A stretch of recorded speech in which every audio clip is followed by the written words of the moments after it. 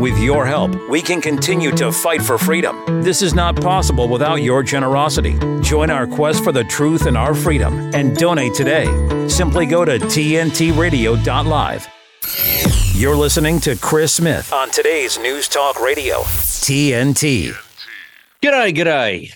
Welcome to the program. I hope you're well. You've come at a very good time because we've got breaking news, we've got developing news, and we've got issues that need to be jumped on, and we'll be doing all of that over the next 2 hours. So welcome indeed. Now, the Economic Forum has ended in what I think is probably in tears because they've allowed two traitors into the quorum, into the House of Elites, to give them a lesson in what they're doing wrong. Now, we know about the Argentinian president. He performed admirably only a week and a half ago. Well, just in the closing stages of the WEF, in walked a fellow by the name of Kevin Roberts, a fellow who was once described as a cowboy Catholic. And didn't he put them in their place? Just like Javier Milei, they sat there. You couldn't hear anything. You could have heard a pin drop. No one said a thing. No one moved in their seat because just like Milei, Kevin Roberts told them what's wrong with their organisation. And he was a little bit more forthright than even the Argentinian libertarian. So we'll get to that very shortly on the program. I'm going to catch up with Stuart Hooper shortly. Stuart is a fellow who can be described as a geopolitical analyst and a fellow who's got his fingers on all the buttons, including the presidential race in the GOP. And now we know that Ron DeSantis has decided to exit stage right, and there are now two left. And I noticed that even Donald Trump decided to become rather warm to Ron now that Ron has departed, even saying that he would drop the name Ron DeSanctimonious, which is very kind of him. Boy, can't they rip each other to bits and then pally up at the end? Amazing kind of fortitude. We'll talk about all of that. And now that DeSantis is out, can Nikki Haley formulate some kind of challenge to Donald Trump? I don't think so, but many do. So we'll talk about that with Stuart. We want to also discuss Gaza, and in particular, the latest moves to try and release more hostages, a deal which has now collapsed in the last few hours. So we'll discuss that and a whole heap more. Stuart Hooper coming onto the program very shortly. From Down Under today, national security expert and Liberal Party Defence Chair Lincoln Parker will go through the biggest stories in the Southern Hemisphere. Now, Lincoln believes that Australia has bungled the request from Ukraine for a fleet of Taipan helicopters, and he'll explain why. He'll have plenty to say about these two major woke sporting organisations in Australia who refuse to recognise the fact that this Friday is Australia Day. Can you imagine something similar, say the NFL, the American Tennis Organisation, turning around and saying, well, on the 4th of July, we won't be mentioning that event. Can you imagine the uproar? No one would even envisage going down that path in the United States. But in Australia, because we have so many progressives and woke do-gooders who want to say sorry again to Indigenous Australians because of something that happened in 1778, that is the arrival of the English and colonialism, we've got to continually say sorry for that. And so therefore, there'll be no recognition of Australia Day, not at the Australian Open or at the Test cricket where Australia plays the West Indies. It is disgraceful, absolutely disgraceful. And all the polls show that the vast majority of Australians want to embrace Australia Day and will be doing so this Friday, except when you go to the Australian Open and when you go to the Test cricket where Australia plays West Indies. Can you believe this stuff? They live in a completely and utterly parallel world. We'll talk with Lincoln about all of that and plenty more. Now, Renee Heath, the Victorian Parliament's MP for Eastern Victoria, is on deck today. There's some woeful evidence published in Melbourne's main tabloid newspaper, the Herald Sun, about how a major road project, which is blown out in cost by $26 billion. Yes, you heard right, $26 billion. That's the blowout. That's not the cost of the project. Well, they've decided to give big, fat bonuses to the executives in charge of it. What for? Talk about not caring about taxpayers' money. We'll discuss that story and the fact that Renee's own party, the Liberal Party, has decided to block a treaty for Indigenous Australians. So we'll ask her why that would be the case. And when was the last time, especially for my Australian audiences who will understand exactly what I mean, the ice cream van that came around to the suburbs? There was a time in the 70s and 80s where you would see a Mr. Whippy regularly on Saturday and Sunday afternoons. I remember it well as a kid. You know, you'd finish mowing the lawn or swimming in the pool, and all of a sudden you'd hear Greensleeves, the theme for the Mr. Whippy, and you'd run out and buy your 5-cent ice creams or whatever they cost then.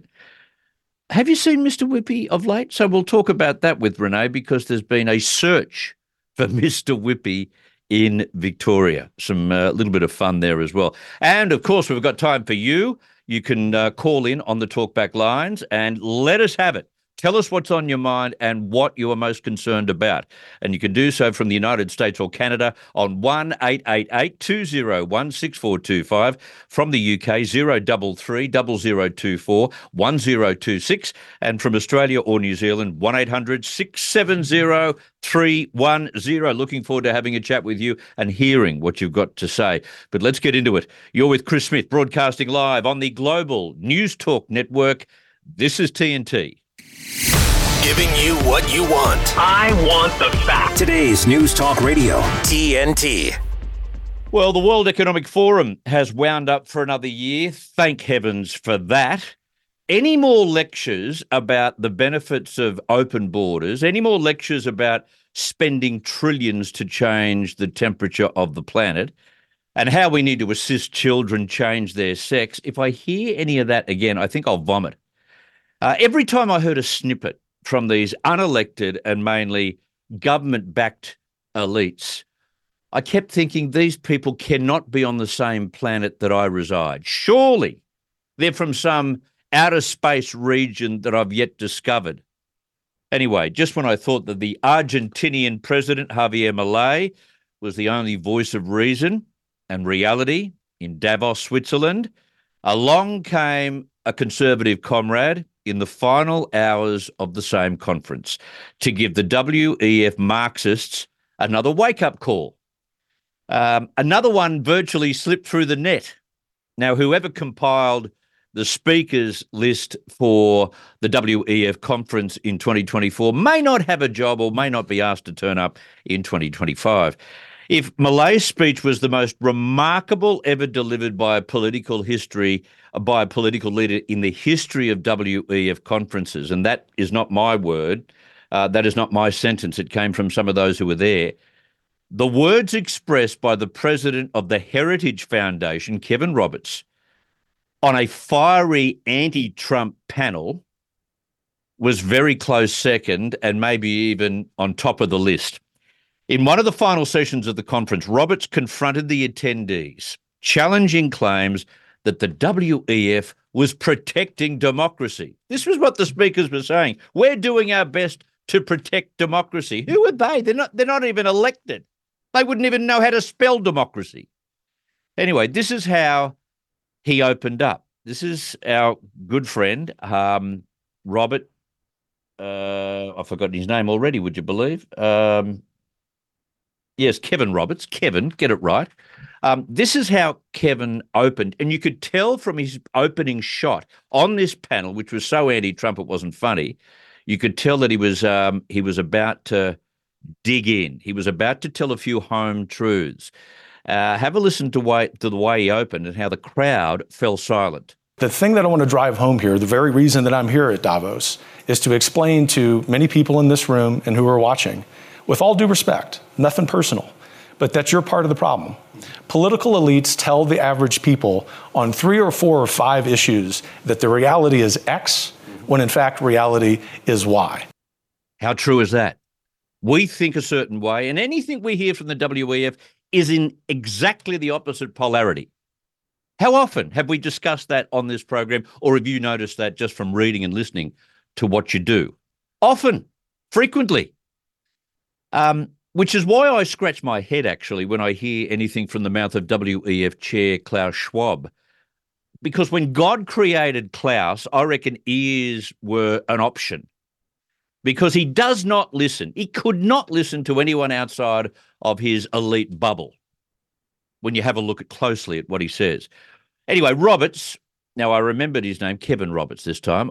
I don't remember his name because I haven't followed him too much. He's not part of, some of the major spokesmen around the world on this subject. He's come out of nowhere for me. But Kevin Roberts jumped onto a number of key issues. And it was like someone was driving a monster truck through the middle of the conference hall. It was that full of impact. He started on immigration policy. Elites tell us that open borders and even illegal immigration are okay. The average person tells us in the United States that both rob them of the American way of life. They're right. They are right. It robs them of the American way of life. It takes their jobs. In the case of New York, it takes their public utilities. It takes their parks. It takes their resources. And Roberts is no dummy. He's got a BA in history, a master's in arts history, and a PhD in American history. He's been president of the Wyoming Catholic College, CEO of the Texas Policy Foundation, and is now in charge of the most influential conservative activist think tank in America, the Heritage Foundation. He had plenty to say about global boiling, crucially explaining how the remedy for global boiling, as pushed by the WEF, was way more deadly. Elites tell us that we have this existential crisis with so-called climate change, so much so that climate alarmism is probably the greatest cause for mental health crisis in the world. The solutions, the average person know, based on climate change are far worse and more harmful and cost more human lives, especially in Europe during the time that you need heating, than do the problem and the problems themselves. So true. So true. When you go all out, full bore, in pretending that you can change the temperature of the planet because you think you must, that down the track technology won't solve that problem, if it is a problem, and you do so by spending trillions of dollars, mainly from Western nations, something's got to be wrong. Of course, burning up multiple trillions on a modelled theory and making energy cruelly unaffordable is what I've said many times on this program, is a suicide mission. It is.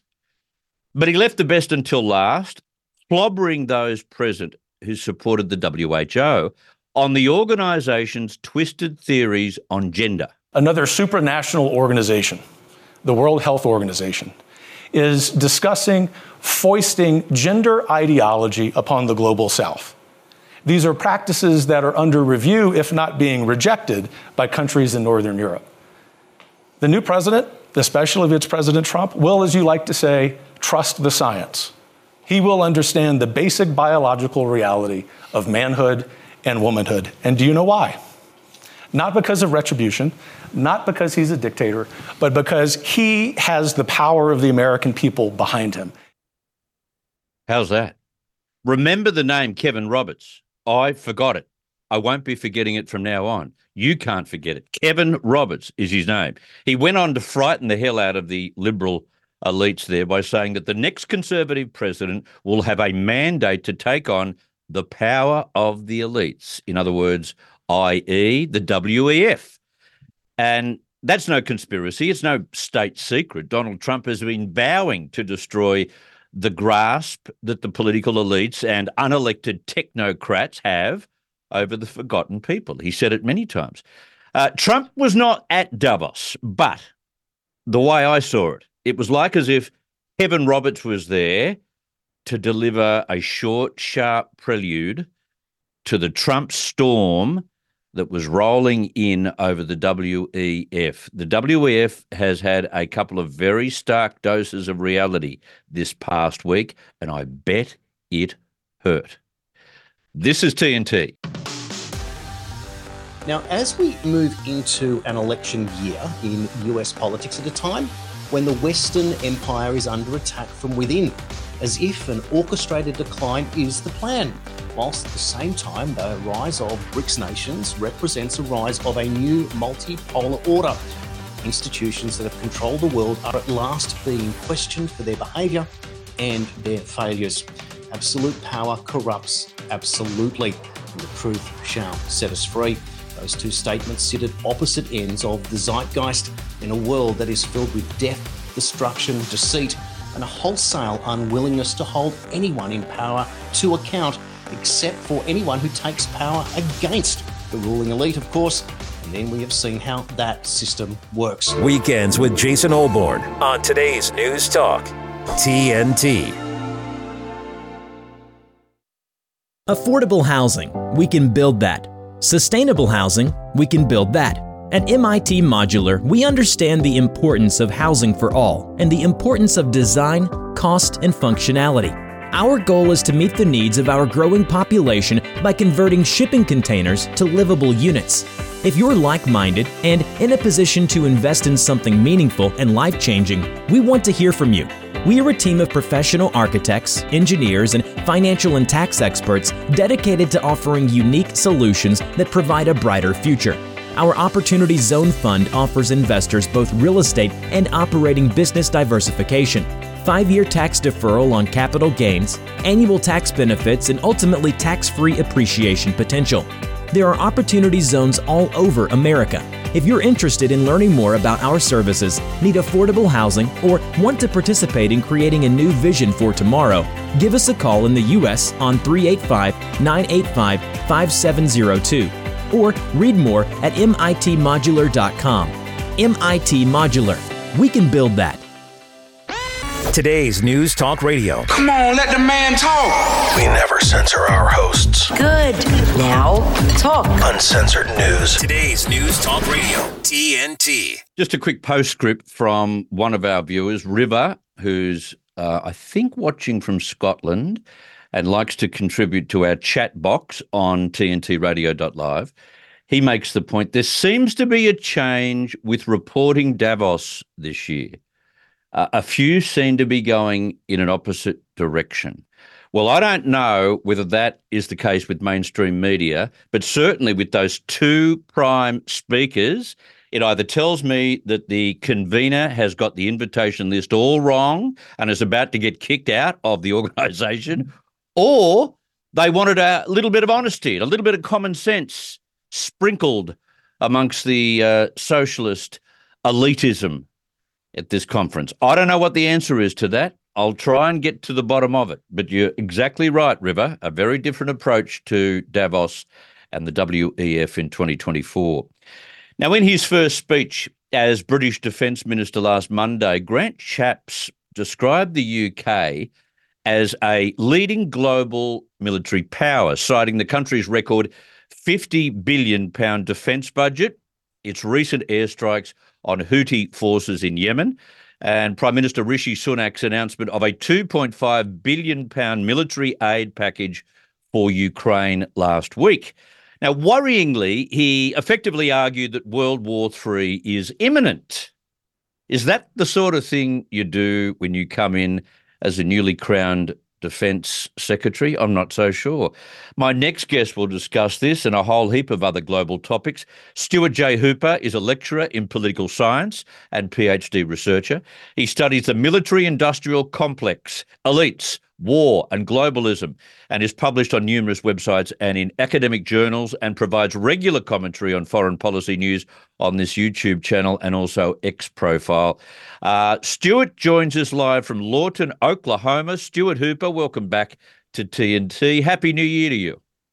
Happy New Year to you as well, Chris. Great to be back here with you. And yeah, this thing that you've mentioned with the British Defence Minister, this is something that I've been covering extensively over the past week. It actually kind of flew under the radar on a lot of levels, what he was actually saying, which I evaluated as it was a declaration that World War III is not only imminent, but guess what? You are going to be paying for it and you are going to be fighting it, whether you like it or not. And he specifically listed Russia, China, Iran. India, Russia, as if these countries could be brought to heel by the power of the British military, or just by the British will, so to speak. And the calling back to all of these, of course, historic moments of World War II, and we've done this before, and we will rise to the occasion as we've done before.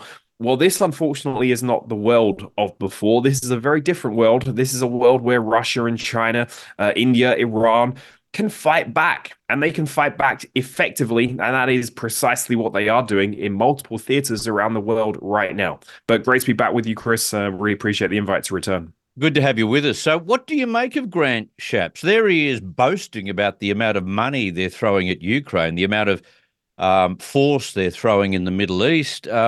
Very hawkish, very superior, and I would have thought not the kind of thing that people in Britain need to hear.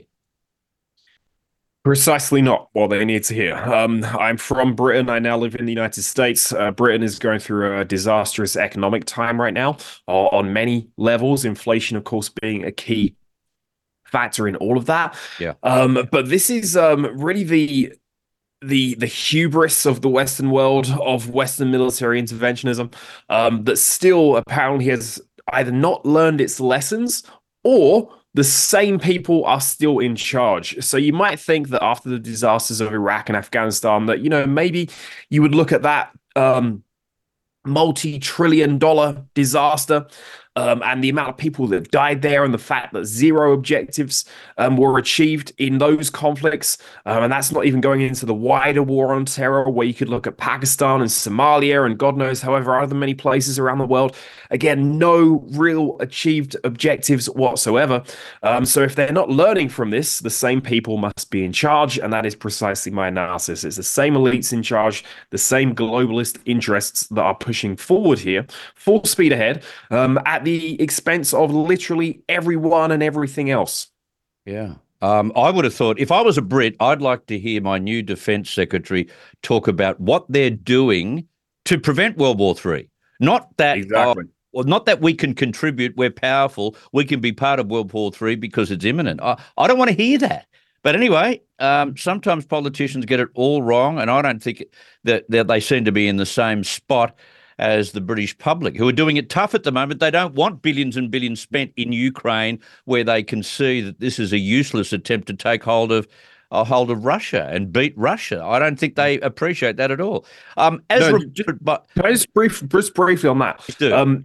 Yeah, when you live in a country where you can go to London, for example, and you can walk down the streets of London, and one of the first things that you're going to encounter are homeless people lining the streets. Yeah, the people of Britain don't need billions of dollars being sent overseas. They need it being spent at home. Same in the United States as well. And Shapps, in that speech, and I actually clipped this, and you can watch it on my X profile, he said that the era of the peace dividend is over.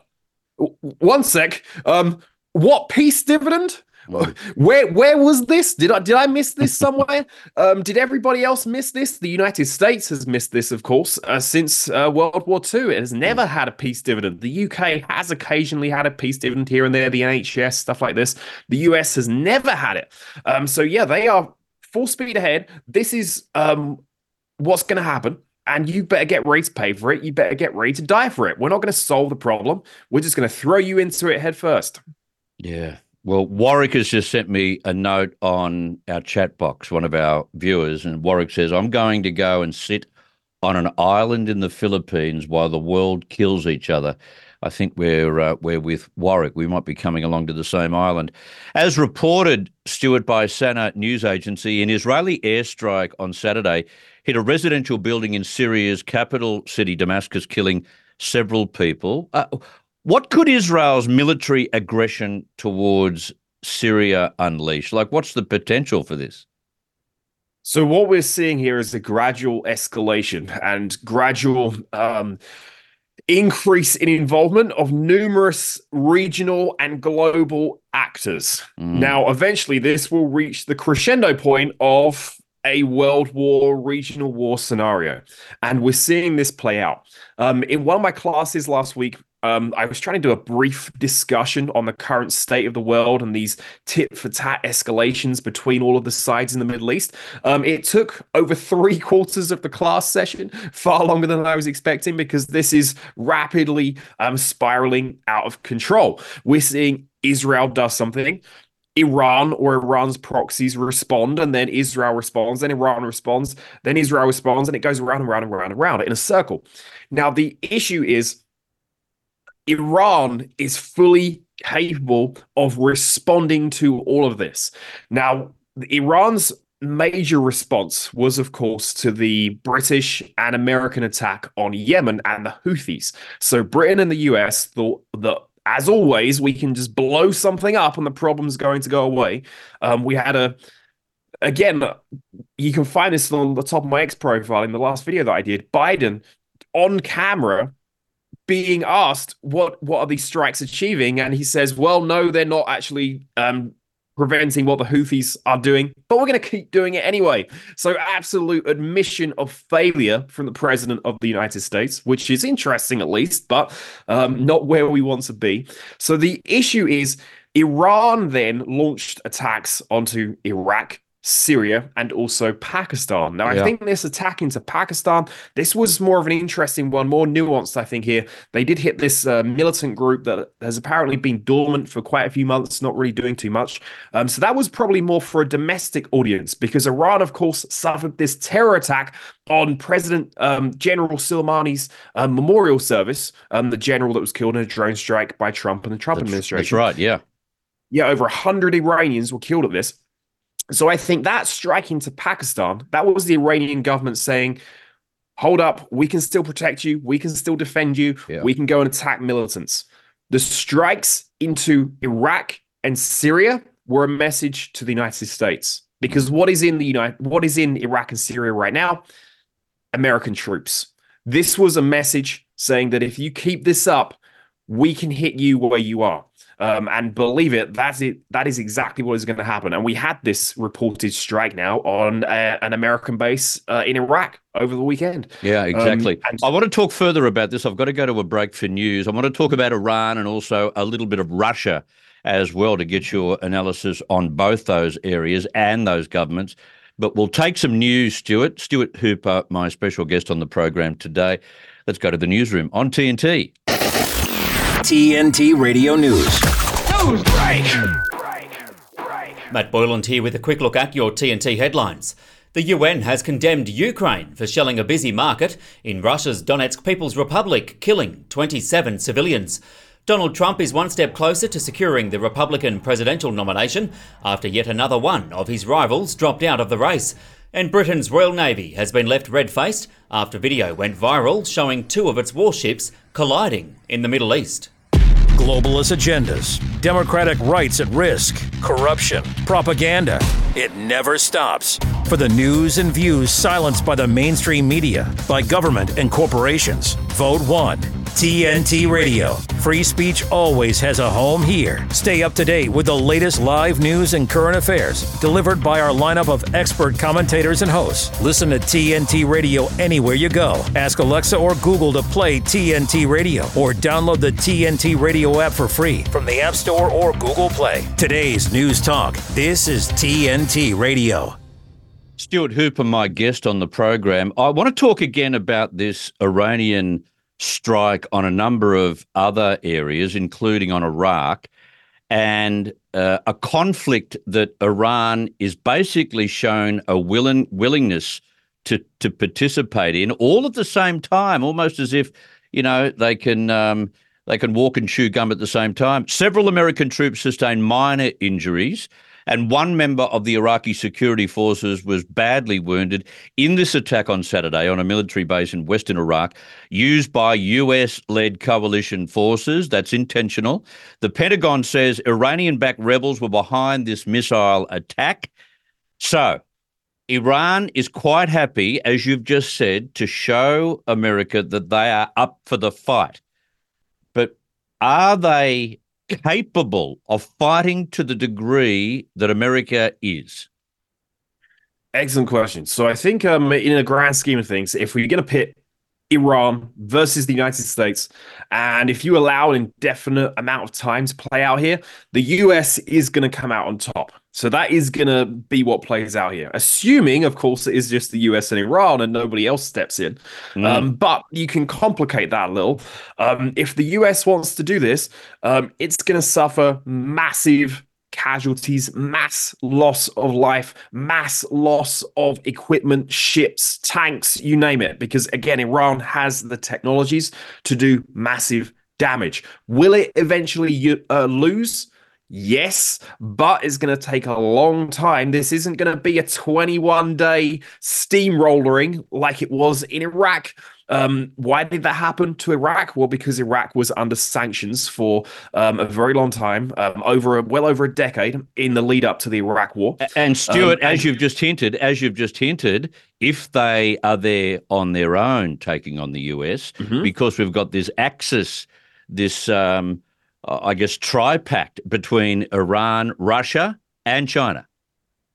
Yeah, exactly. So this is what complicates it. We now live in a world also where Russia has said we are ready, willing, and able to get militarily involved with geopolitical conflicts. And they, of course, made this statement primarily with their intervention in Syria and then the invasion of Ukraine. The real question is whether or not they still have the military capabilities to really be able to go and defend Iran or help Iran right now. That may be a little tough on some levels, considering what they are doing in Ukraine. Yeah. But if the Russians can't do it directly, well, who's been helping the Russians? The North Koreans have been helping the Russians with their military supplies. And I'm sure Putin would get on the phone with North Korea and say, now it's time for you to help Iran too, North Korea. It's time for you to help them in their struggle against the United States, which, of course, is how they're going to frame all of this. Now, the problem overall, though, is that if we lived in a world that did not have the war on terror, that did not have over 2 decades of military disaster in the Middle East, untold numbers of dead, untold really amounts of money that was spent on this in the grand scheme of things, the US, the West, the UK, they would actually have some moral high ground to stand upon and say, this is wrong. You can't invade other countries. You can't just blow people up and expect to get what you want. Problem is, they did this for over 2 decades. And I actually saw this last week. One of Israel's key spokesmen, Mark Regev, he actually noted this in an interview. He said, well, this is nothing different than what the United States did. Well, there you go. That just sums it up. Exactly. Russian Foreign Ministry spokeswoman Maria Zakharova says it's not a surprise that Germany has decided to defend Israel in this genocide case in the International Court of Justice. On Sunday, she said it comes against the backdrop of the unconditional support that Berlin always provides Israel, regardless of consequences. Why does Israel receive such unconditional support from Germany, do you think? Yeah, I mean, this is pretty self-explanatory, I think. I mean, this is just tied to history, right? This is the history of Germany, the history of feeling like it still owes the Jewish people some remedy, some That's solution. still existent in 2024. Yeah, no, that absolutely still exists. I mean, you should never underestimate the impact of historical memory. I mean, we see this throughout the world. I mean, you see this in Ireland, parts of Russia, even parts of Spain, where you have these different breakaway regions, right? They want to govern themselves. So the impact of historical memory is really important and can definitely push states in directions that might not necessarily seem to be rational. And that's an important point really within the academic field as well. There's this whole idea that rationality is what guides states and they therefore act in a realist manner. They consider their own self-interest. Well, not always, right? The states are not always rational. Sometimes they do base things on things that could be completely irrational. But you can really see this playing through with Germany's public broadcaster, DW News. So if you go and watch any of their videos on YouTube, they were pretty good on some international incidents, pretty good on the war in Ukraine and criticizing what was going on there. But when it comes to what's happened with Israel and Gaza, I'd say it's like 80-90% pro-Israel in terms of their coverage there. So it's a big swing and you can really notice it. Corrective habits die hard, I guess. Now, I want to talk politics, US politics. On Friday in New Hampshire, Donald Trump said former US ambassador to the UN, Nikki Haley, does not have the capacity for high-level politics. She's not tough enough for the job. He said she's not going to be able to deal with President Xi. She's not going to be able to deal with Putin.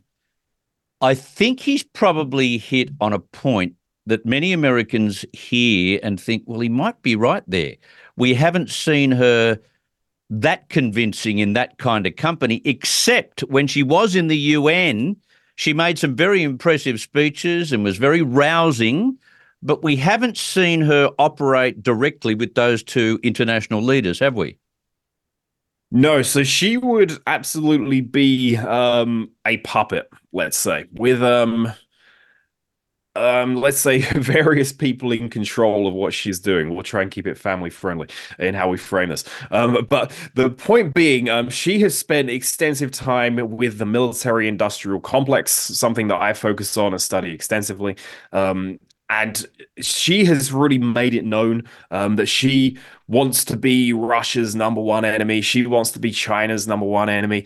The world is going to respect an America under Nikki Haley. Well, yeah, only because you are going to be controlled by a military-industrial complex that's going to push you and your government and your administration into World War III. Yeah, that's the bottom line of what you're going to get with Nikki Haley. It's going to be a disaster. It's going to be kind of like what Hillary Clinton would have played out like. If you would have got Hillary Clinton, we probably would have gotten a war with Iran well before now. We probably would have got perhaps even a direct confrontation with Russia even before now. So we'll see what happens. And especially on foreign policy, Trump comes from a position of success, moderate success, maybe even extreme success in areas like North Korea, etc. So we've seen who he can rub shoulders with and what influence he's had. Whereas Nikki Haley, totally and utterly untested in those waters. Yeah, no, I would say that Trump definitely had some foreign policy successes, some failures. I think just the very fact that he was willing to go against foreign policy orthodoxy. In other words, North Korea is the complete enemy and we can't even talk to these people. Well, he actually crossed the border into North Korea, actually shook hands with him and all this sort of stuff. Some of that was positive. What you just really needed Trump to do was go even further.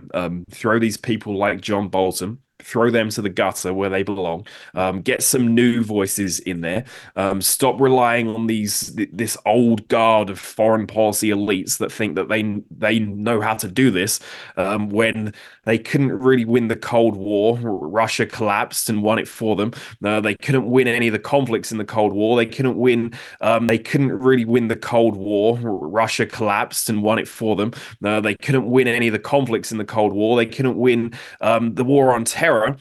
Why bring these people back? You need to clear house. If he really wants to drain the swamp, the foreign policy establishment would be a great place to start. Yeah. While we're talking about candidates, the big news today is that Ron DeSantis, the Florida governor, has withdrawn. He suspended his campaign. Just before I ask a question pertinent to DeSantis, let's have a listen to some of his announcement. I am today suspending my campaign. I'm proud to have delivered on 100% of my promises, and I will not stop now. It's clear to me that a majority of Republican primary voters want to give Donald Trump another chance. They watch his presidency get stymied by relentless resistance, and they see Democrats using lawfare this day to attack him. Well, I've had disagreements with Donald Trump, such as on the coronavirus pandemic and his elevation of Anthony Fauci. Trump is superior to the current incumbent, Joe Biden. That is clear. I signed a pledge to support the Republican nominee, and I will honor that pledge. He has my endorsement because we can't go back to the old Republican guard of yesteryear, a repackaged form of warmed-over corporatism that Nikki Haley represents. The days of putting Americans last, of kowtowing to large corporations, of caving to woke ideology are over. Interesting. And in a reciprocal approach, Trump has decided that he no longer calls Ron DeSantis Ron DeSanctimonious, which is very kind of him. Having said that, do the numbers of Ramaswamy and DeSantis go to Nikki Haley? And even if they did, so what? Yeah, I mean potentially. It could just be the anti-Trump Republican wing, but But not like enough you numbers. said, There's not enough critical mass in those numbers. no, exactly. Yeah. It was always going to be Trump. I mean, I watched the first couple of Republican debates. In fact, that's probably even a lie. I watched the first one, part of the second one, because what's really the point, right? We know what's going on here. Trump's gonna get the nomination no matter what. Something interesting just about Trump generally and what's happened with him. All of these indictments, these charges, these trials, all of the court drama that's been going on. If you cannot understand that to the average person, that makes Trump look like he's being attacked by the government, you don't understand politics. And unfortunately, I just see so many commentators, so many so-called experts that think, well, how could people still vote for Trump with all of these things that are going on against him? Well, it's because they think the government's going after him. They don't trust the government. Yes, they don't trust lawfare. Exactly. So this is just it's mind-boggling on some levels that people just can't even understand this. Yeah, very true. I want to switch topics now to free speech and some of these disinformation, misinformation, hate laws that seem to come in these clever packages that are really designed to control the masses and stop free speech, stop people having an alternate view to the government's narrative. In the name of free speech, there's an important campaign opposing Ireland's hate speech bill. Have a listen to what they put together. The Irish government is proposing a law known as the Hate Speech Bill that threatens free speech. This law could have dire consequences for our democracy. Next month, and then this law will have uncertain effects on artistic and musical expression. Please support us. It could stifle the activity of public campaigning on political and civil issues and also curtail speech relating to topics about religion, ethnicity, sex, and gender. You could even be jailed for possessing documents, cartoons, or memes on your devices, even if you never read them or intended on sharing them. Mere possession could make you a criminal under this law. Help stop this law. Visit www.freespeechireland.ie/take action to bin the hate speech bill. Correct me if I'm wrong, Stuart, but in Australia, in the UK and in the United States, and I don't know the case in Ireland, but aren't there defamation, contempt, hate speech rules in place that can pull people up for stepping over the line? We don't need any more, surely. Yeah, I mean, this has been really an issue for, I'd say, probably a decade or so, but it really became prominent during the COVID crisis. And we saw that online, only certain narratives were allowed to be spread online regarding COVID and what was going on with that. And one of the big incidents that happened there was you had these 2 or 3 doctors out in California that said, this is what we're seeing, this is what the government's telling us, and this way it doesn't line up. And YouTube basically banned that content from being shared because it didn't go along with the government line. So yeah, this is something that's been growing for a very long time. Like you said, in Australia, in the UK, in Canada, again, also not so sure on Ireland, there are these hate speech laws. The US is really the only place that has true freedom of speech.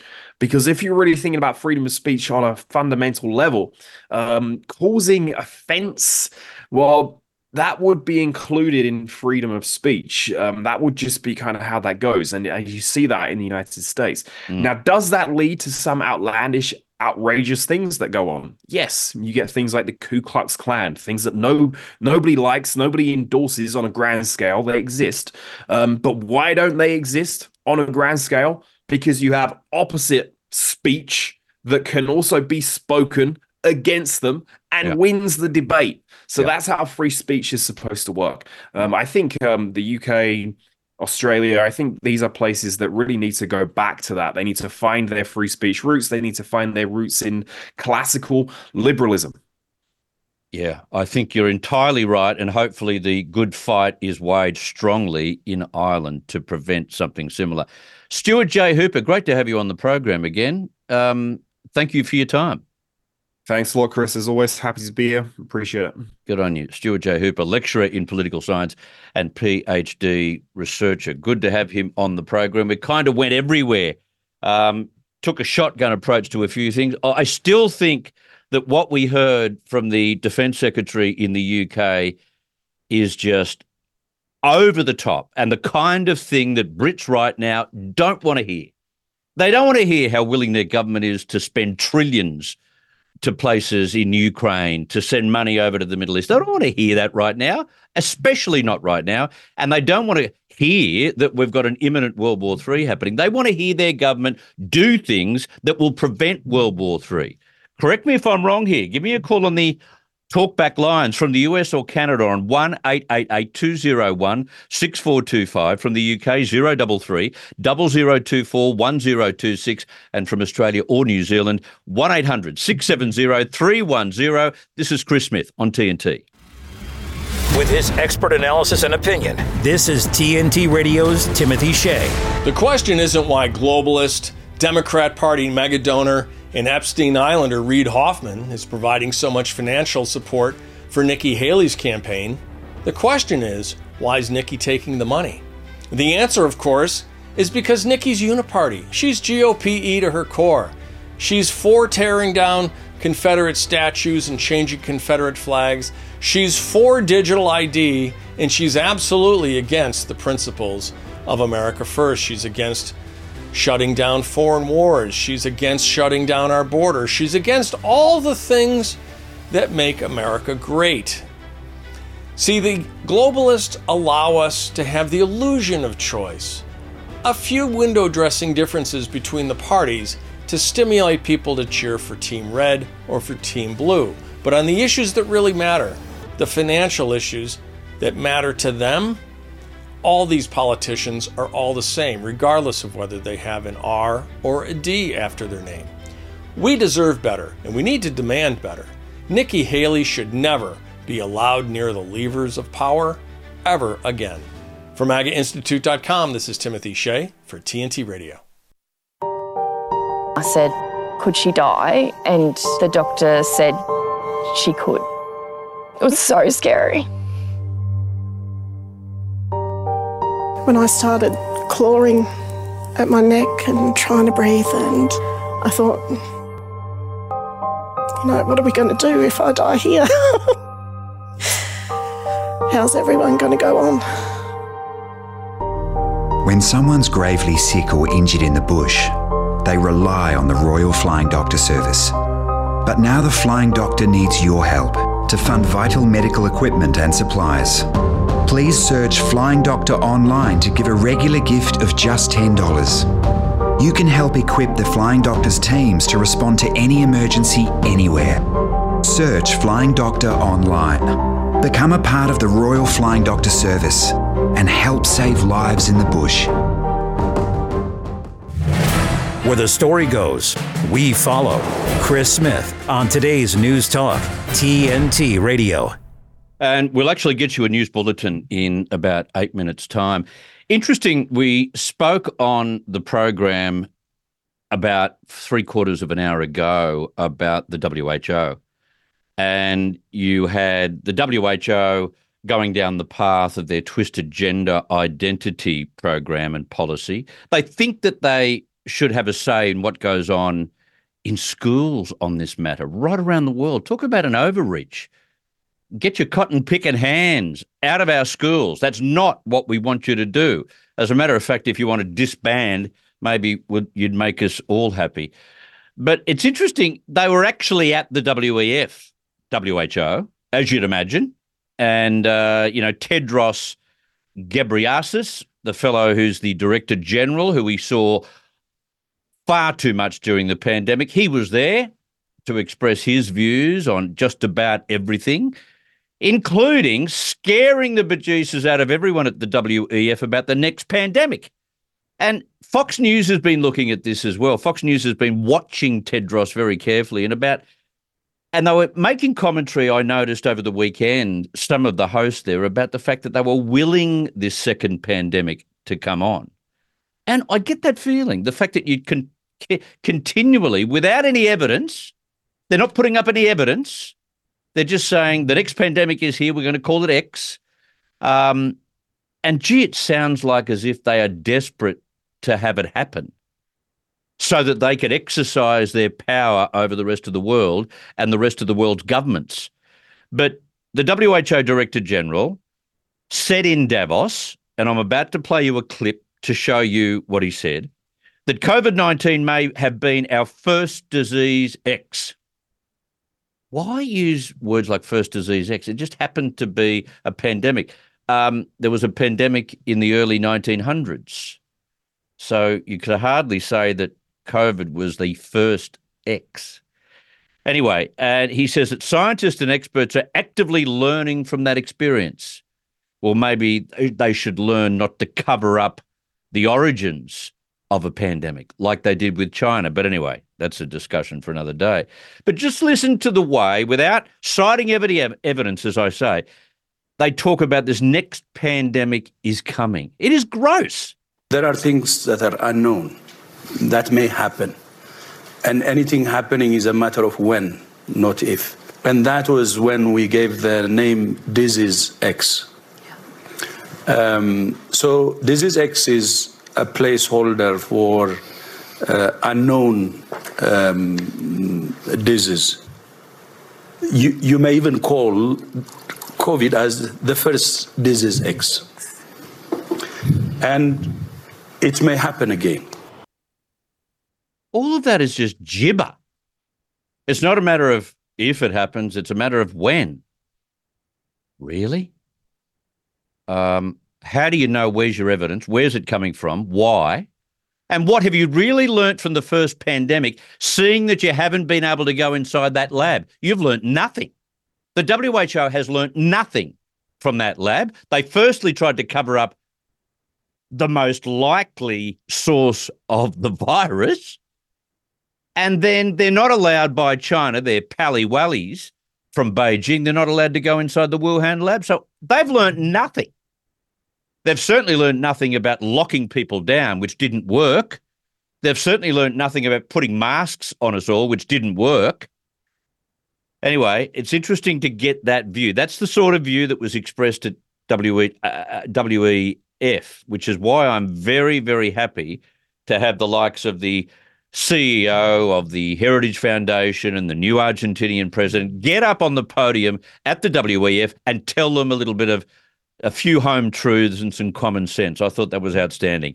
Now, news out of San Francisco, if you're an Apple user, you're going to love this. If you're an Android, Samsung user like myself, you're going to go, so what? Apple is the world's biggest smartphone maker officially, according to researcher IDC, taking the crown from Samsung, the South Korean electronics giant. It is the first time in 12 years that Apple has gained the title after the iPhone maker accounted for more than a fifth of phones shipped last year.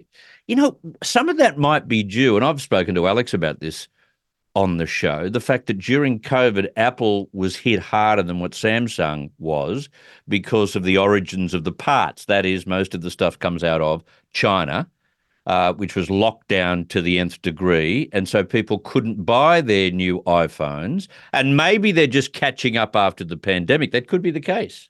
This could just be a rebalancing of purchases for smartphones. Anyway, IDC said Samsung took 19.4% of the market share, followed by Chinese phone makers Xiaomi and Oppo and Transsion. But according to IDC, Apple sold more than 234 million phones last year. That's even hard to fathom, to think about it. Almost 1.2 billion smartphones were sold last year, IDC said. A drop of more than 3% year on year, the lowest in a decade. Well, because everyone's doing it as tough as. Do politicians need any more proof when we stop buying an updated version of a new phone when we normally would? There's the proof that people are doing it tough, that inflation is high, and that there's a cost of living crisis that's hitting our pockets. So there you go. But Apple will be very happy. First time in 12 years, they come out on top, and Samsung will be there getting back to the drawing board, no doubt trying to hit back. Just a quick comment about what we discussed before. Stuart Hooper has got some very positive feedback on our chat box, I've noticed. I just wanted to mention that. It's good to have Stuart on the program because he is able to get across a multiplicity of subjects, which is very handy when you're trying to get to the bigger stories that day. So, yeah, I'm hearing the positive feedback. So we'll get Stuart on for sure. I don't know whether you've been following farmers' protests, but last week I was giving you a blow-by-blow description of what the German farmers were doing in this mammoth long 5-day protest against some of the taxes that are being brought in and some of the elements that the German government were following to save the planet from climate change. Well, the French farmers are back doing it again. Have a look for it. Search up the story. But you'll see that they blocked Highway A64 near Toulouse for a third consecutive day. And this has nailed that part of France. So they're all jumping on. And if you don't listen to the farmers, you won't get your feed. You won't get your production. But we'll watch that very closely for you in the days ahead. The French teaming up now with the German farmers. Got to take a break. Be back straight after that with a whole heap more right here on TNT.